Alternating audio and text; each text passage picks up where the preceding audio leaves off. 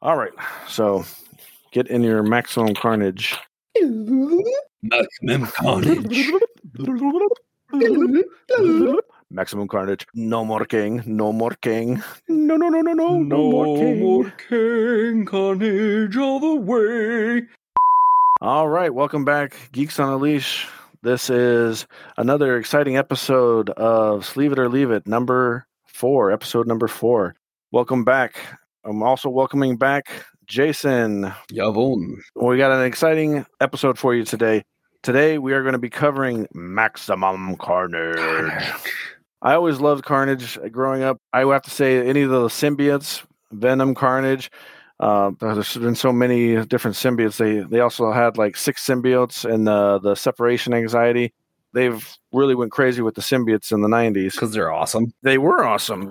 Of course, they were amazing characters. And the whole dynamic of it being an alien, that bonded with you was kind of an interesting concept. Tell me your thoughts and feelings about Carnage in the 90s. I mean, he was probably the first and only super homicidal maniac villain. It was crazy just how off the wall he was. It reminds me of something that Rob Zombie would make.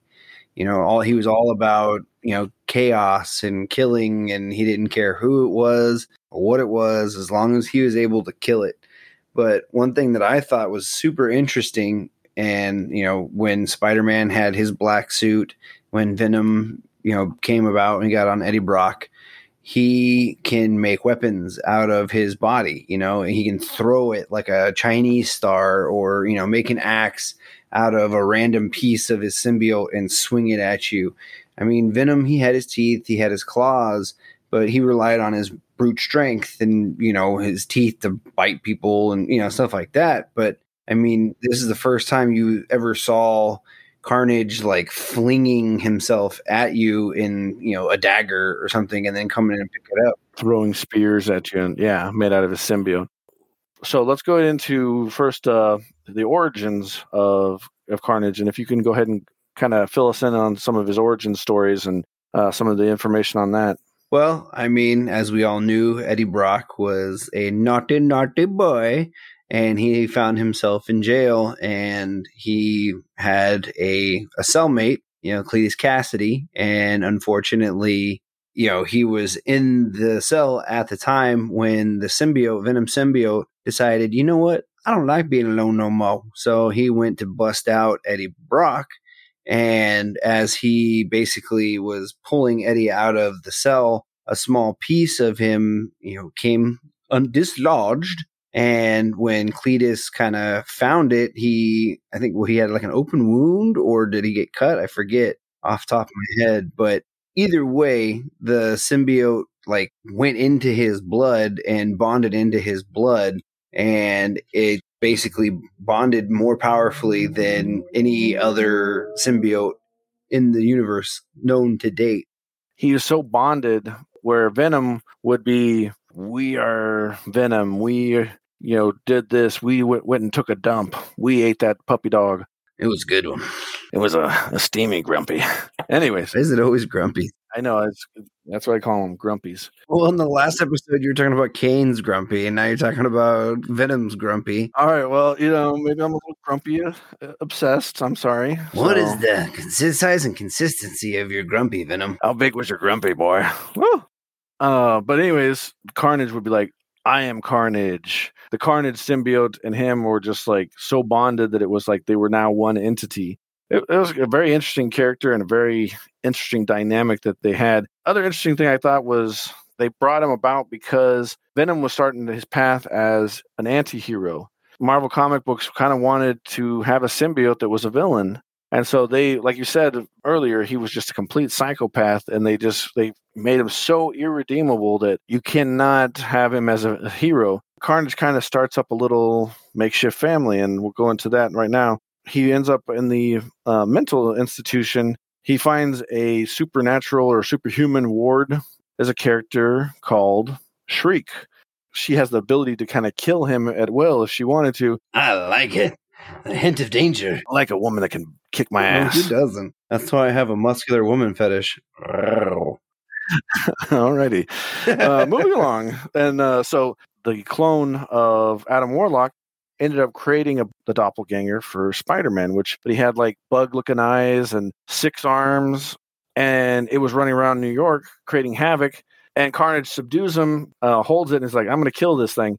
And then Shriek's like, "No, it's kind of cute. I like it." Psychopathic woman, like, it's my baby. Demon Goblin, another Spider-Man villain known as Karan, basically joins the team.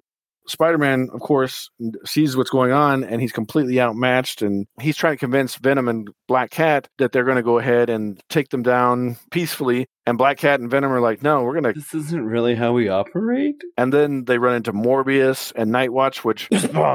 Spawn. He was a short-lived character in the 90s. Seth MacFarlane. Family Guy. Seth MacFarlane. What is his name? Research break. Todd McFarlane. Okay. And for those that don't know, Todd McFarlane was the guy who created Spawn, was very instrumental and was one of the people that actually came up with the idea of Venom. Other characters such as Captain America, Deathlock, Iron Fist, and Firestar join the fight. You kind of have these heroes that are like anti-heroes, a lot of them. You got Spider-Man and Captain America and Iron Fist they're almost like trying to keep anti-heroes from killing the villains. And you got these villains that are just complete psychopaths that are trying to kill everyone. Kind of turned out to be more of a Royal Rumble, everybody against everybody. First, it was Spider-Man and Carnage, or Spider-Man and Venom trying to kill Carnage or stop Carnage. Then, when Spider-Man realized that Venom was just straight trying to kill Carnage, then he was trying to first try to talk to him and be like, "Yo, you need to calm down." And Venom was like, "No, you big pansy. If you're going to be such a softy, then I'm going to kick your butt so I can have free reign to kill Carnage." And while they were trying to hash out and, solve their problems, Carnage was just like, "Well, I'm just going to kill everybody." And so it was definitely an interesting fight because you never know who was going to throw a punch at whom. And, I just found it almost comical to see Spider-Man trying to save Carnage while also trying to defeat him at the same time. Yeah. Like, I want to take you down, but I don't want to kill you. Anyways, there was a big explosion, and the symbiote on Carnage got completely roasted off of him. Looked like bacon. They couldn't find Venom, and I remember Captain America showing up and saying, "Where's Venom? And did he get caught in the explosion?" And they tried to allude that, well, Venom could be dead. We don't know. He just went for a pack of smokes and a gallon of milk. He's trying to skip out on his kid, man. He tells Carnage, "I'm going to go get some cigarettes." He's like, "No, Daddy, no." No, Daddy, I know what that means. We're going to do the sleeve it. Would you sleeve it and put it into one of those plastic sleeves and keep it in your collection, the Maximum Carnage collection? Or would you leave it on the shelf? Well, I mean, as you know, Venom is by far one of my favorite characters. Top 3, definitely. And by far my favorite Spider-Man universe character. So I would sleeve it all day. In the 90s, I remember I missed a couple of issues. I later went back and bought them.